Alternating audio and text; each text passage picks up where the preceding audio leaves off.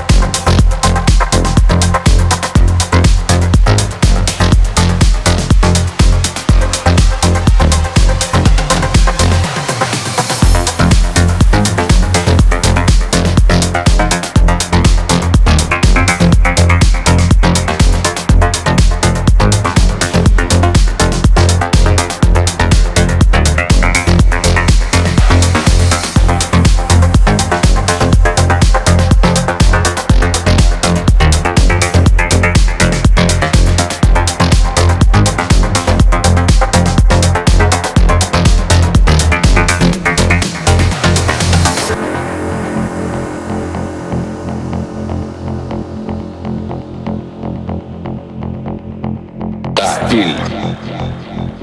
Стиль — это все. Это свежий взгляд на скучное и опасное. Стильное, но скучное лучше, чем опасное, но не стильное.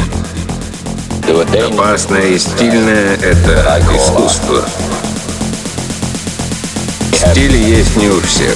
Не все ему верны. В собаках может быть больше стиля, чем в людях.